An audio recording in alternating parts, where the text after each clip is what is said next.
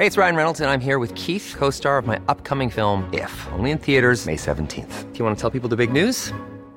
All right, I'll do it. Sign up now and you'll get unlimited for $15 a month and 6 months of Paramount Plus Essential Plan on us. MintMobile.com/switch. Upfront payment of $45 equivalent to $15 per month. Unlimited over 40 gigabytes per month. Face lower speeds. Videos at 480p. Active Mint customers by 531.24 get 6 months of Paramount Plus Essential Plan. Auto renews after 6 months. Offer ends May 31st, 2024. Separate Paramount Plus registration required. Terms and conditions apply if rated PG. It's The Wonky Show. OFS has some new conditions of registration. We'll get across what they mean. UUK has new guidance on staff-student sexual misconduct, but does it go far enough? And there's also new research on belonging and a new report on drugs. It's all coming up. So I think there's a legitimacy in a desire to make sure students have a better experience at their time at HE. But what we need to find is ways of making that, as I say, equitable, fair, and actually...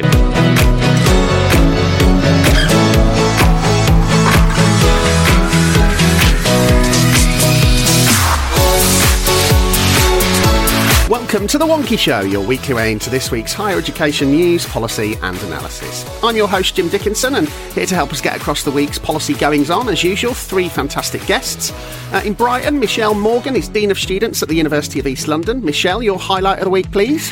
This week we had our university away day event, and pulling colleagues together from the sector in person I think was absolutely amazing, especially for me because I've been working quite a bit online since joining the university over a year ago, so that was a great event. Brilliant. And in Tower Bridge, Andrew Hargreaves is co-founder of Data HE. Andrew, your highlight of the week, please. Oh, well, this is a bit selfish and a bit Data HE centric, really. But we've had two new colleagues join us in the past couple of weeks, including one this week. And I think there's nothing more enjoyable than bringing somebody on board and getting them started in their data science career. So that's been a pleasure for me this week.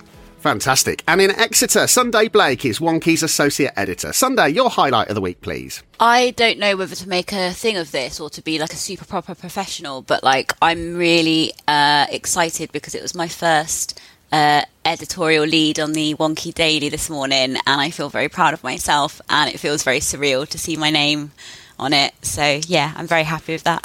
And a fine daily it was too. So yes, we start this week with regulation. The Office for Students has published new conditions of registration that will allow it to, according to the press release, crack down on grade inflation. Andrew, what's this all about?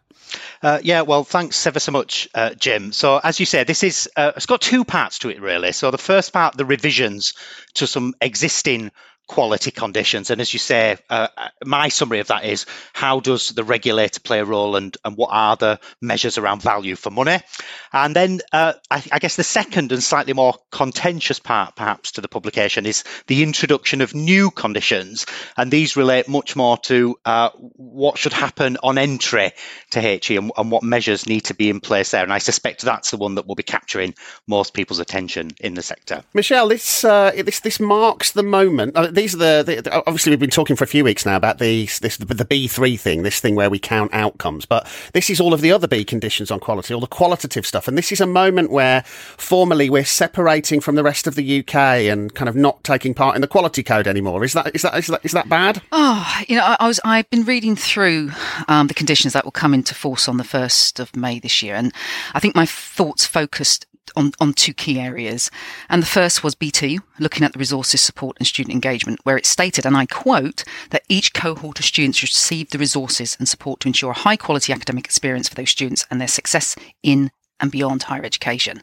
And this is clarified a bit more in paragraph 2.3, where it says significant weight will rest on understanding of a particular needs of a given cohort. Now, for me, this is an admirable ambition, but to do this effectively, it requires the right type of questions being asked to collect the right type of data. And the sector is so driven at looking at and focusing on exit data, it ignores the most critical part of the journey, which lays the foundation of what is to come, and that is the start. And as you all know, I've been undertaking pre-arrival academic questionnaires for many, many years across all levels of study. And it not only provides a meaningful academic activity, but also collects important data by a range of student characteristics, and pertinent questions explore prior learning experiences, concerns on entry, and expectations on completion. And some of the findings are stark by student characteristic. So for example, looking at similarities and differences of highest entry qualification experiences for those entering level 4 that only have A-levels or only have BTEC, Access and other level 3 qualifications. And the data I've collected at Bournemouth, Leeds Beckett and UEL and subsequent reports I've produced clearly show the differences, concerns and knowledge gaps of BTEC holders on entry to university compared to their A-level counterparts. And this is particularly enhanced if they're also first-generation students, so don't have the cultural knowledge of university through their parents. And by having this knowledge, issues can be identified, support provided and knowledge gaps bridged. But Michelle, this is good news, right? Because obviously everyone's been kind of obsessed with the outcomes data, as you say, but this is OFS saying, well, no, you have to think about, providing the right support for students. This is great news, isn't it? It is great news, but the thing is, there is no discussion about mechanisms that can be put in place so that across the sector we get a clear and proper understanding. And what I feel is if this data had routinely been collected years ago across the sector, then, for example, challenges faced by BTEC students may have been substantially reduced, and it may have reduced the non-continuation rates, thus not leading to the situation we now find ourselves in, where government is looking at defunding BTECs. And this, and I suppose, it's a loss. When there's going to be a dashboard on the OFS website of the B3 stuff, but then this stuff is much more amorphous. It's relatively inevitable, isn't it, that people are going to gravitate towards the outcomes data as the thing they've got to worry about the most. Absolutely. And, the one other thing that does slightly worry me in the B4, it talks about the need for further action on grade inflation. And the brief comment I would make on this is that we need to be mindful that some disciplines, such as humanities and social sciences, the full range of marks are not always necessarily used in the marking. In disciplines such as engineering, for example, it's possible to get 100% because of the nature of the discipline. Understandably and rightly, if universities have looked at using the full range of marks across disciplines that traditionally haven't done this, it would lead to higher marks, but that does not necessarily mean grade inflation. It means fairness of marking between disciplines. Well, there we go. There's a gauntlet. Now, Sunday. What we've essentially got here is a checklist of conditions designed to support students into high attainment, but then if students get that attainment, the Office for Students, what did they say? Will and can take action. It doesn't really make any sense to me at all. I think. Yeah, and there is a healthy debate, isn't there, about the OFS's kind of definition of unexplained grade inflation rather than explained grade inflation. Well, that as well, but also, they said you can quote them directly by saying that they said, we're aware that grade inflation has returned since the pandemic. And I think so students have achieved better at university when all the barriers we put in place, limiting access to resources and forcing them to attend in-person classes or miss them, and then they can't access them at a later date, or having to provide medical certificates. So you're telling me that all the barriers are removed and students suddenly start doing better. Also, at a time when universities are starting to seriously address institutional racism and sexual violence, students are doing better. Okay, Kel, surprise, but suddenly that's a problem. And I've sort of sat here thinking we must be the only sector that punishes achievement. When the sector starts to do better, we all start panicking. What's all that about? Yeah, kind of deepening our understanding of why the numbers are the way they are seems to be really important, doesn't it? Andrew, you've at Data HE, you've done some interesting stuff on grade inflation at level 3. Yeah, that's right, Jim. And in fact, I was also casting my mind back, because I even think we did a piece on grade inflation in HE, and we. Our conclusion is that it doesn't really exist, which won't necessarily help some of these measures. We can't find any real hard evidence that the properties of the awards being higher are kind of discrete action of an individual's decision to make an award that's not appropriate for that particular individual. So we're a little bit suspect about all of this in terms of, are we chasing a phantom? Are we trying to fix a problem that's not there? And certainly, as you said, at level 3, we have done work that's looked at the trajectories of grade improvement over time, and actually the trajectory has just stayed consistent. It's only the comparable outcomes policy that entered or created a disruption to grade awarding at that level. And as I say, we carried that work on into university awarding and couldn't really find any particular patterns that suggested this concept of inflation actually really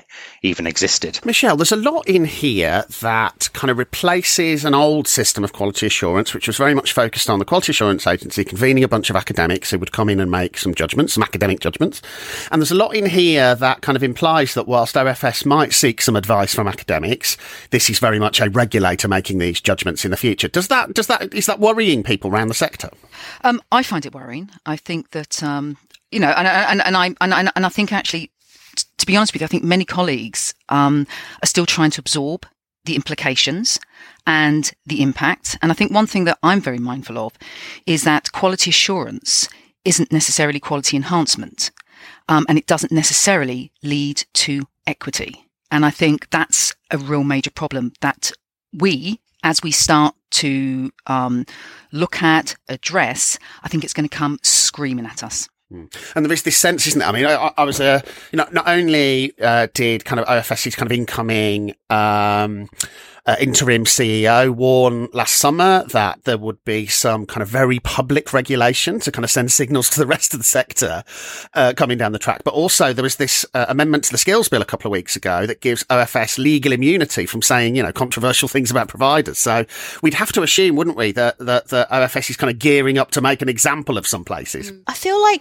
there's so much subjectivity around like the whole, like I know we're just saying like there's different interpretations of what it is, like what different terms mean, but like there is so much like, okay, I know that this is a laboured point, but like phrases like adequate challenge, like that's going to make it really difficult for them to implement and make examples of places because that's so easily disputable. Or things like up to date materials. And yeah, I get it, right? That's obviously important for like vocational subjects because it has impacts on employability.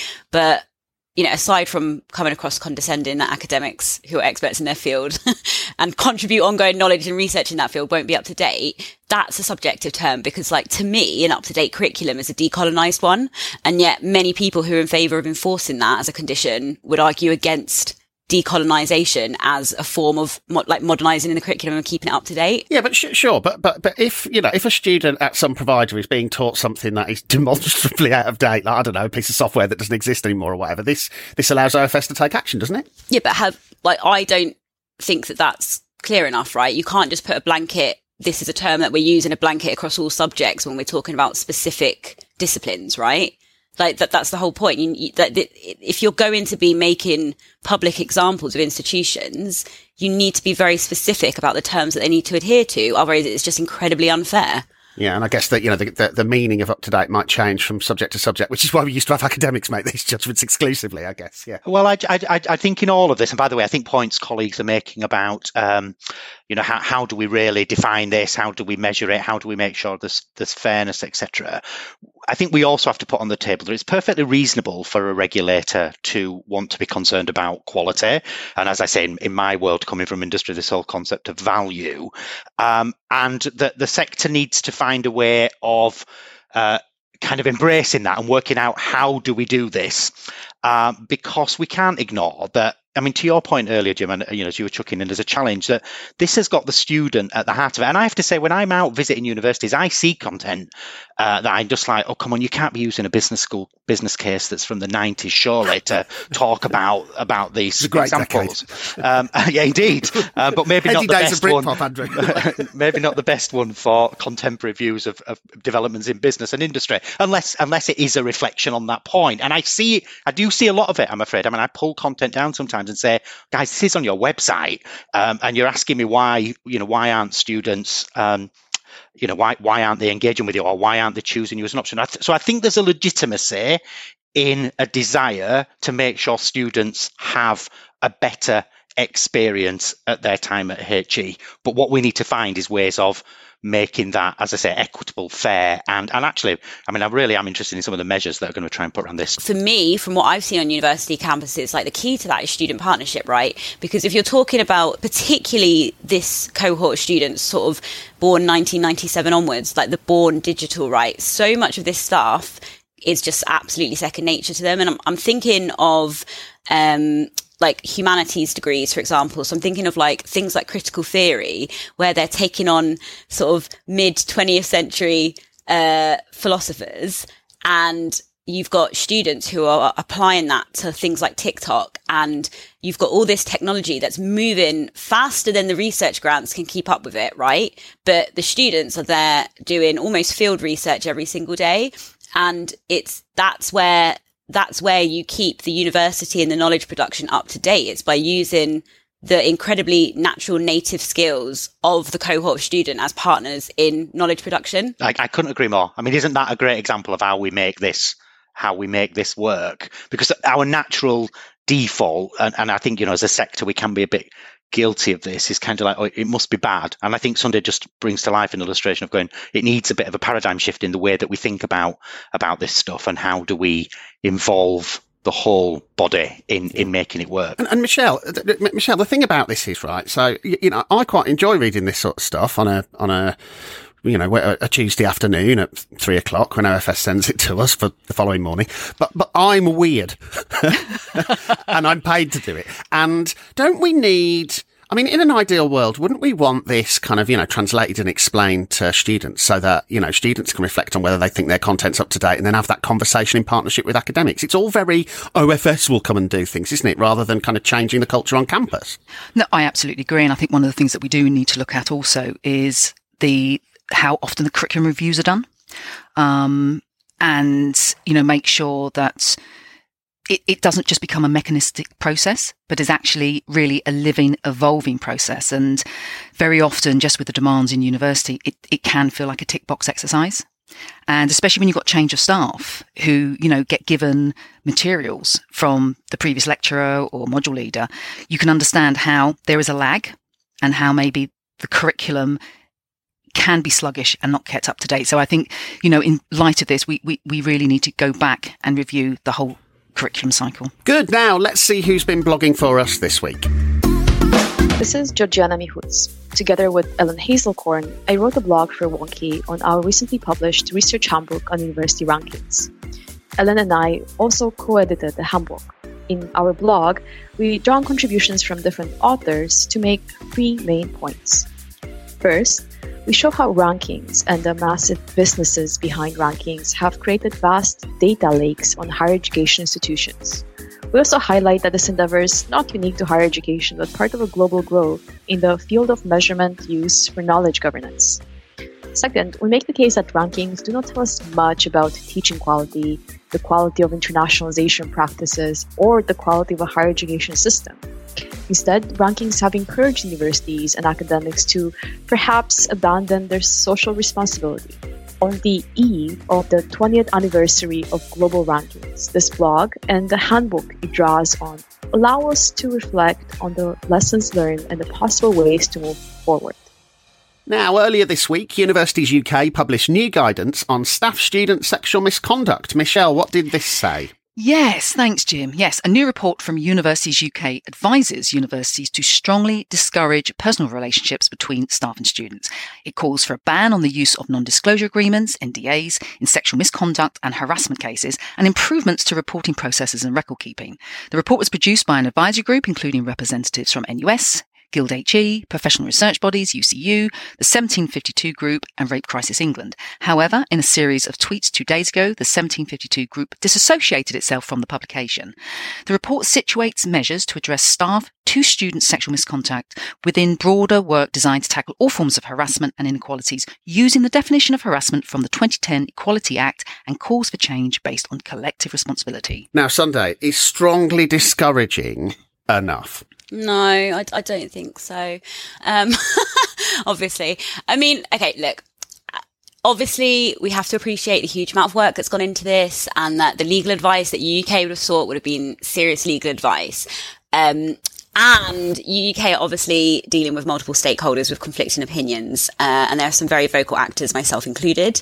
But local UCU branches obviously argue against sort of strongly discouraging or banning relationships, because their members obviously express an interest in maintaining that allowance.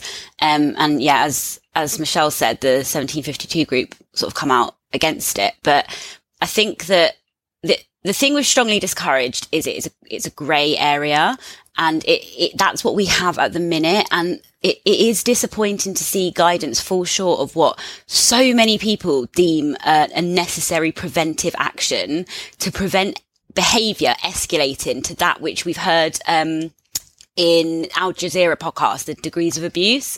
That is, for something to be strongly discouraged, that could end up being serious, life-changing and traumatising abuse that happens in institutions. I don't think that's adequate enough at all. And like I said, in a piece I wrote for the site, law and medicine have had these rules for decades, right? And we're so far behind that. And I just feel that,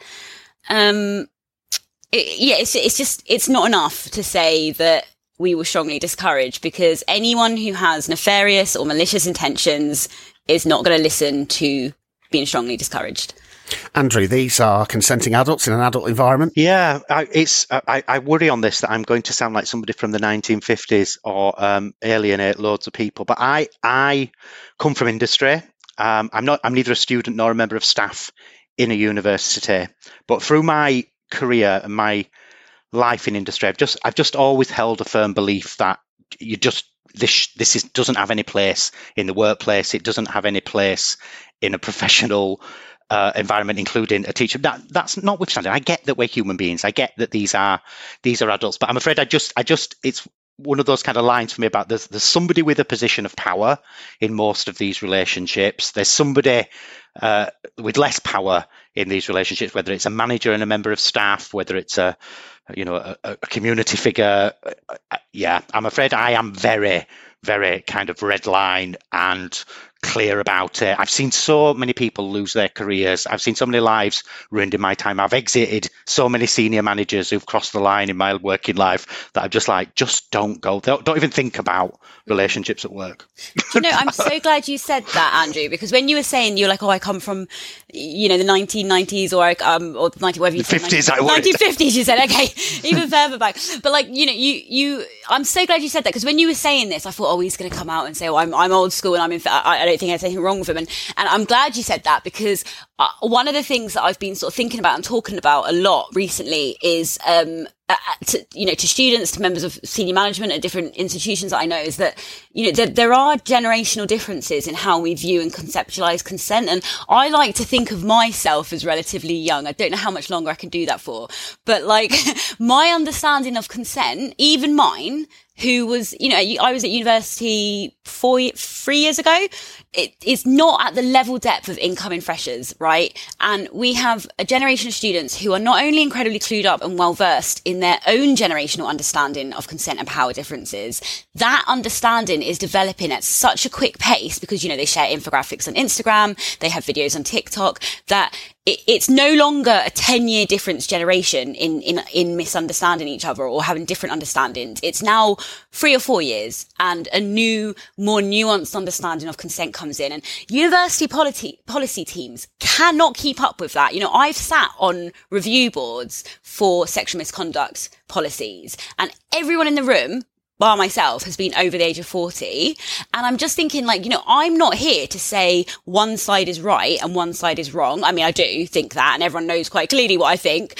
But putting that aside, this is a fundamental difference in what is and isn't acceptable, and it will continue to cause problems on the ground until some kind of space is conceded to the more progressive, younger understandings of power imbalance, because it causes real material problems, and it actually re-traumatizes students because they perceive wrongdoing. They take it to the university, who turns around and says, well, from our 1980s idea of what consent is, this is what the policy is based on, and therefore nothing's gone wrong. And the students go, the institution is institutionally sexist, and the institution goes, we're not institutionally sexist, and it's because they're not talking to each other across that generational divide. And you see it happen, it flares up on social media, it taken away from the argument of consenting adults versus power imbalances. Forget that, and just look at the fact that until UK put out some actual guidance that takes into the consideration of the opinions of young people,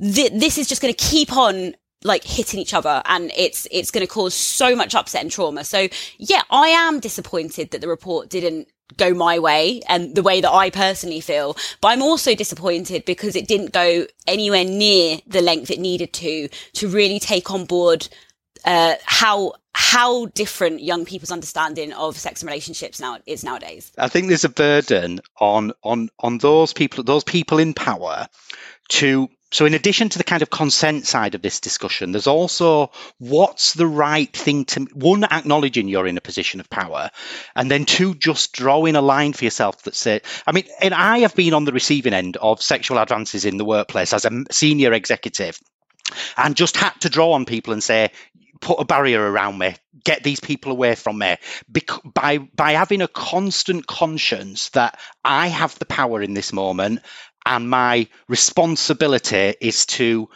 completely end this transaction. And so there's something as well for me about just, and I know I'm appealing to people's conscience really, but just always asking yourself in that moment going, who's got the power here? And therefore, where does the burden of responsibility sit? I feel like student officers who are elected from their peers know that as officers not to sleep with students their age. I think that like people 10, 15, 20, 30 years older than students should know it as well. And I know this is an emotive issue, but that power that you talk about, Andrew, like that power imbalance goes into the policies as well, because we have to remember that the people that get most upset about these issues are probably people who have some kind of personal experience. Now, obviously, that's not always the case. Some people just have a moral compass. But like, I think the unfairness in this and the power imbalance is that you get these people who are in happy, healthy relationships that began between a student and a member of staff, and they sit on board meetings or they email me or whatever, and they say, I'm in a happy, open relationship with someone I met as a student. And I think, okay, well, those who have had detrimental experiences of intimacy, they're not going to want to speak so publicly, are they? Particularly if it was abuse, or particularly if they signed an NDA. So what experiences are we getting when we come and do open calls for contributions and ideas around policy? We get it from the people who benefit from the relationships to begin with. I think the document is welcome. And I think it's something that has been long overdue. And I absolutely understand the disappointment. I think it provides a framework for ongoing discussion and work, because for me, it raises more questions that I think would be helpful to address, especially when looking at the issue of declaration and an outright ban. I think it's also important to recognise that the discussion mustn't just be about staff to student misconduct, but needs to also incorporate student to staff misconduct, because a predator is a predator. Doesn't matter if you're a staff member or you're a student member. And over the years, I have seen staff who felt incredibly uncomfortable about students behaving in a sexually unacceptable manner.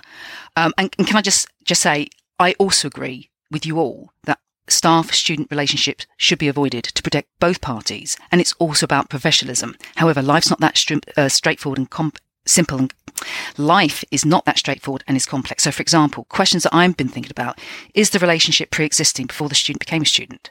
Yes, that can be declared. Is the student actually a member of staff who works alongside that staff member? Yes, that can be declared. What happens if the relationship breaks down after one of the individuals has become a student? Does it become a university issue or a personal one? Would the ban include all staff on different contracts, whether that's a student having a relationship with a part-time hourly paid lecturer or an administrator? And another area for thought and further exploration is that abuse doesn't necessarily come in the form of easily identifiable, inappropriate or unacceptable behaviour, which is the point, Sunday, you made very, very well in your piece. I think you make some really good points, and this is a very, very complicated area.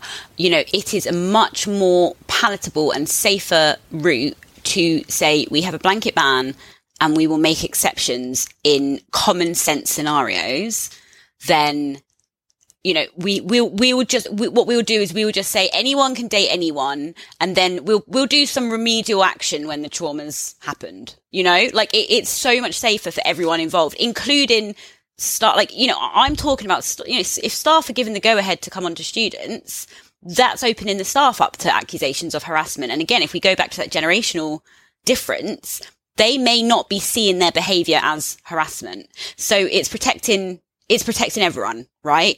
But I do get tired of the hypotheticals. The hypothetical retiree who wants to do a hypothetical retirement masters, a hypothetical institution, a hypothetical husband teaches that for 40 years. And I just think that we need to ground a policy in the reality of the vulnerable students' experiences. 1,001 days after Philip Auger presented his review of post-18 education and funding, the government in Westminster has finally responded. And not only that, launched a whole package of HE reform that will impact on universities, students and graduates for years or even decades to come. It's been controversial already, but like all these things, the devil is in the detail. Now, to unpack it all, we're hosting an event on Tuesday the 8th of March called New Rules, where we'll dive into that detail even further with experts and leaders from across the sector. And I'll be joined by Philip Auger himself for an interview about the review and its legacy. So, do join us for New Rules. If you can't make it on the day, register to receive the recording after. Just head to wonky.com/events.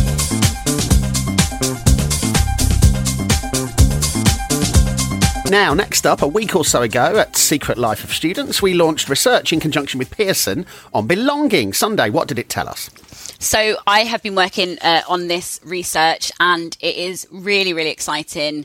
It's basically a year-long study of belonging. We've got 15 student unions involved, and we have recently put out our first output. So this is a survey of just over 5,000 students, and we're basically looking at belonging and what it feels like such an intangible concept, but like we're trying to understand what it is that helps students feel that they belong and are part of the university community.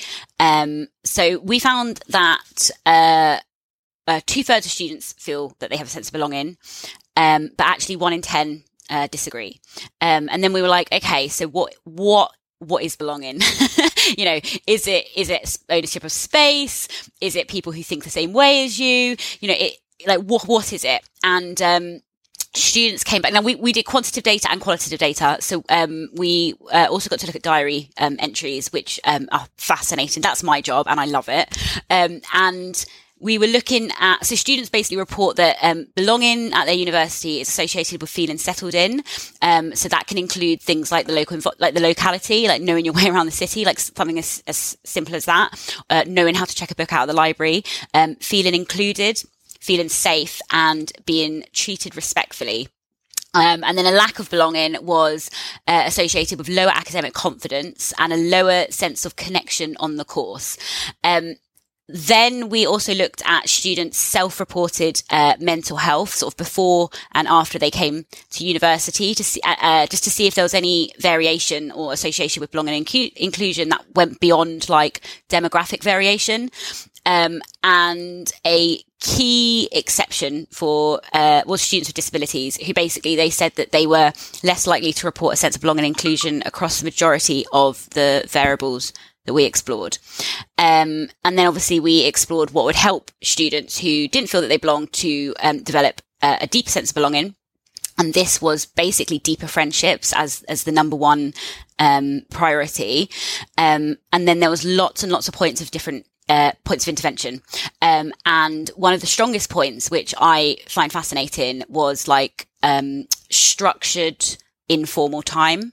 So things like induction sessions or coffee mornings where people can come and bond over course material or their assignments, or just being a student at that university in that department, but without the kind of stress of being assessed. So yeah, really interesting. And obviously we are only, we're not that far into this. Sorry, I could talk about this forever. I know I'm going on quite a lot. We're not that far into it. Obviously the full results and findings will be out at the end of the year, but Gail and Debbie have written up, our findings so far on the site. So yeah, we should definitely, check that out because it is fascinating. Michelle, you're obviously someone who spent quite a bit of time in recent years thinking about incoming students. What were your reflections on this? Oh, I am so excited by this report. And I think it provides such valuable insight and a snapshot into the lives of students during an exceptional period in higher education. And, as I was reading through it, this information can also help universities support the B provisions we spoke about earlier. And so I think it's really important that it's incorporated into that discussion. But for me, the part I found particularly powerful and fascinating was the safety, respect and empowerment section. And it showed how different student characteristics impacted on how they felt in terms of being treated with respect, feeling able to speak freely, being able to be themselves. And the last page, which asked what would help students feel a greater sense of belonging at the university, friendship and peer connection, came out strongly across all demographics and modes. And we've long known that this is important, but COVID has ripped a huge hole in that activity being able to take place. And I'm acutely aware now with my students that many are still feeling anxious about coming onto campus and engaging and adopting behaviour that they have never done during their university studies because of the pandemic and periods of lockdown. So we need to proactively support students to engage. I think the report is so powerful and insightful. I think it should be continued. I think the research should be continued for the next few years to not only monitor all the changes coming out of the COVID-19 pandemic, but to obtain a normalised benchmark data. And I also think that it should be compulsory bedtime reading for all senior management teams within universities. Andrew, I was particularly struck by the stuff on imposter syndrome. I guess, we're used to talking about imposter syndrome from the perspective of careers and when people leave university. But this idea that people will have significant imposter syndrome at university, I thought was really kind of salient in there. Yes, and I also was struck by that, Jim. I should do a little bit of self-declaration that my work in my postgraduate occupational psychology degree was kind of all around this theme, but in industry, about how do you create a sense of belonging and what actually is it. And I laughed at the imposter syndrome simply as well, because I've suffered that myself many times in life, probably even today. I think I really, really think it's a great piece of work and got lots of potential in it. The one caution I would give is that you can get lots of findings, but I think there's some, and we've suffered with this in industry for a long time, about what do you actually do about some of this stuff, and what do you put in place to actually overcome barriers, whether it's imposter syndrome, whether it's a sense of belonging, whether it's a sense of community. And I think there will be some really helpful insights, as Michelle said, to get people reflecting on and thinking about. But it will have some very practical questions around, because I know in industry we've been wrestling with this for an awful long time, because people talk about fit and then actually say, but fit means that you're just like me, and you get into the whole kind of cookie cutter world. So I think there'll be some real challenges for the sector about, once this work is out there, is there anything actually practical, meaningful that people can do? Because I have to say, having worked on this for most of my executive career in organisations as an organisational psychologist, it's probably proven to be the one area that people struggle to put their finger on and to actually put meaningful activities in place beyond, candidly training people on equality and inclusion and diversity, which I'm not saying don't have a place, but I'm not sure it makes a profound difference to whether an individual feels included, or a sense of belonging in a place. The other thing as well we should always remember is some people don't belong in a certain place, not because of them, but I do, we must be careful to not try and force that onto people, because some people genuinely are not happy with their circumstances or their environment. And then there's another side to that says, well, actually, I'm not trying to force you to belong.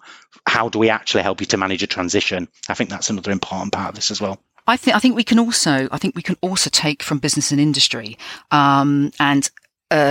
this was the focus of my PhD by publication. I looked at engagement in business and industry using Kahn's model of engagement, and he basically says you need three elements. That is safety in the workplace, meaningfulness, and availability of support. And that's applicable to students and staff. And I think that maybe we ought to be also looking at those areas to kind of underpin universities going forward in terms of engagement and belonging. Sunday, you've been looking at the diaries, right? Isn't there a danger when you get this kind of stuff that, you identify the groups that are, less likely to feel like they belong? Because there's a group of people who arrive at university who look and sound like it was their destiny. Who kind of throw themselves in very quickly, right? Isn't there a danger that we end up kind of applying lots of kind of, actions to these underrepresented groups, when actually half the problem here is there's a bunch of people who feel like they've always belonged, who are pretty dismissive of the people who don't? One thing that I read that came up that really struck me was that a student was talking about like a WhatsApp group that he'd been added to, or they'd been added to. I don't know why I'm assuming I don't know if it's a he. And I don't know anything about this student, and he didn't really know because it was a WhatsApp group. Obviously, you've got your tiny little icon, but you don't really have anything else apart from the number. And he was saying that one of the things that he really liked about that space, the course WhatsApp group, was that there was nothing about anyone's identity there. And all they were bonding over was the course. And it created this kind of like leveled sort of liminal space that they could come together in where, middle class inflections of the, of prestigious universities or race or people's, English proficiency or whatever it was, it was not that apparent in this WhatsApp space. And I thought that really, struck me that there's a point of intervention there that actually students are coming to university because they have an interest in this specific academic discipline. And that's where we can foster these kind of very diverse friendships and obviously create belonging without necessarily grouping people around identity, which I think is good. And I think it's important, that we have these networks and societies that are based around LGBT identity or, women in leadership or whatever the initiative is that different institutions are doing. But, you then come across figures like the highest percentage of students that are dropping out of university are working class white boys. So what do we do about that? And when they self-report that it's because they don't feel that they belong there, how do we address that, right? Like, do we set up a working class white boy network? And I think that obviously those networks, of course, they have their place, especially in institutions that have been historically, hostile to these groups. But I do think that there's something in connecting and building belonging around the course material, around that kind of fundamental primary, that primary goal and mission of the university. I thought that there was something really pure and organic and human about that. Now it's time for Yes, but does it correlate? Here to set this week's correlation question is Wonky's associate editor, David Kernahan. Welcome to Yes, but does it correlate? The podcast segment that doesn't see very much in this week's news that it wants to make an amusing opening gag about. There's a bit of an elegaic tone this week as we wave farewell to the HESI UK performance indicators and look back to a world where we expected academic staff to be able to demonstrate their competence at teaching. I plotted the proportion of academic staff with teaching responsibilities in 2020-21 who hold a teaching qualification against the proportion of undergraduate students from that year from a low participation, that's Polar 4 Quintile 1 background. There is a pervasive meme that students that are geographically less likely to attend HE require more active approaches to teaching, whereas traditional students can just be left to figure stuff out for themselves. I've never been sure of that myself, but does the data say that non-traditional students will see better qualified teaching staff? Does it correlate? I would say no. And there is a reason why. because many institutions are really good at wanting colleagues to actually undertake teaching qualifications. But when there is a requirement that you can do a teaching qualification or get a fellowship of advanced HE, the fellowship is designed to demonstrate that teaching. I'm going to say yes for no other reason than Michelle said no. I think there's something caught up in this definition of what does good at WP mean, because you can have some universities that have very, very high ratios of WP entry, but in truth it's just because of where they're geographically located. We see all of that in the data all the time, and you've got other universities that just don't have a natural access to it, and so they have to do some different things. And then I just sat there and thought, what goes on in those universities? Well, they're mostly teaching, they're mostly slightly more limited in resource. They typically have a slightly, a lower research base. And so I'm just going to say yes, because I was just doing some numbers through my head going, probably serving people in a teaching environment more, but I don't know whether that means they have to have a teaching qualification. So yeah, I just went yes through numbers. The answer is no. R squared is just over 0.1, but looking at the graph, it's possible that some of this is a function of the low quality of teacher qualification data.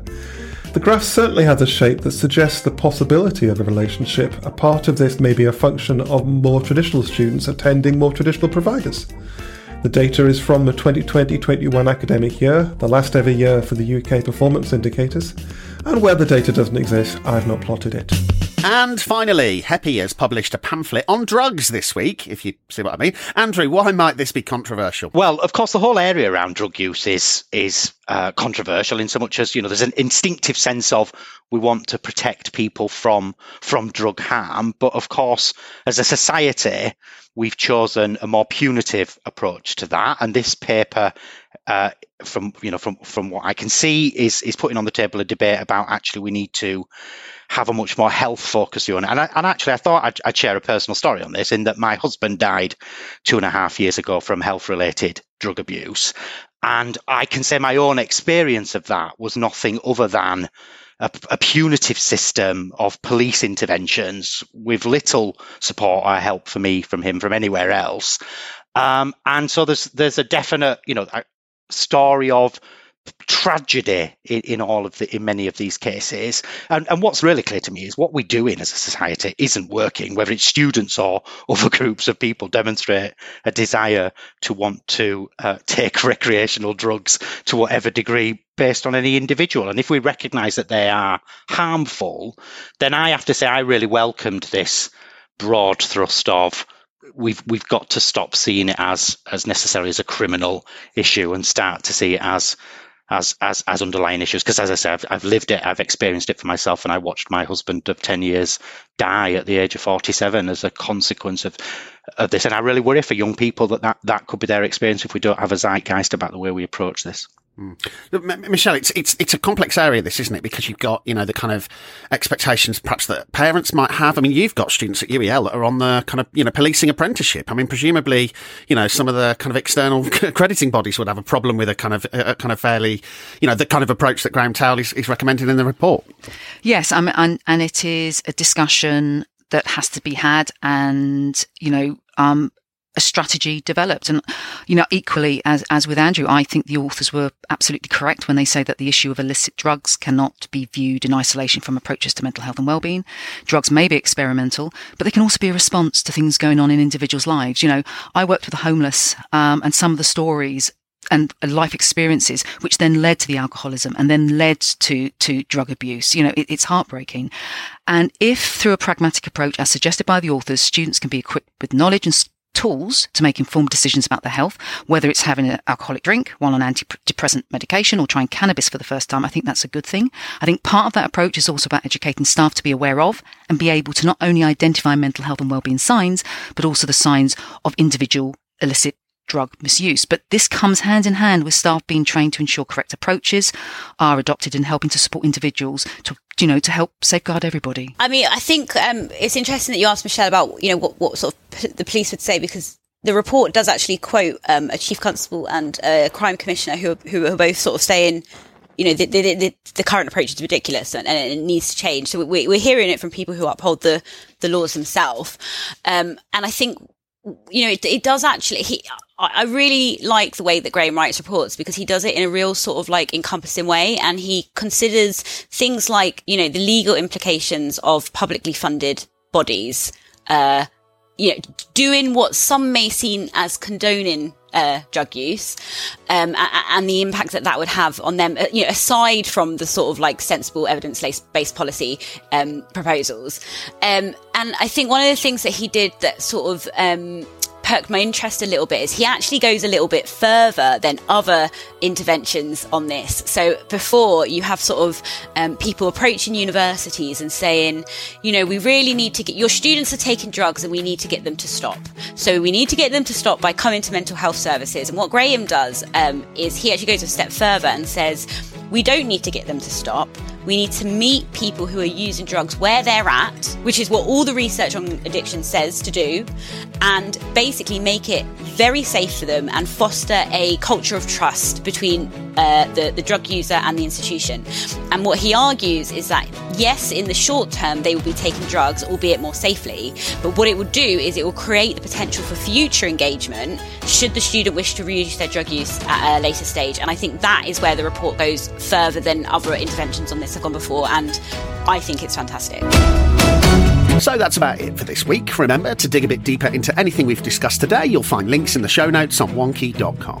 Don't forget you can subscribe to the podcast automatically. Just search for The Wonky Show via Spotify, Apple or Google Podcasts, or wherever else you listen. And to keep you and your organisation ahead of everything going on in UKHE, do head to the website to find out more about our subscriptions.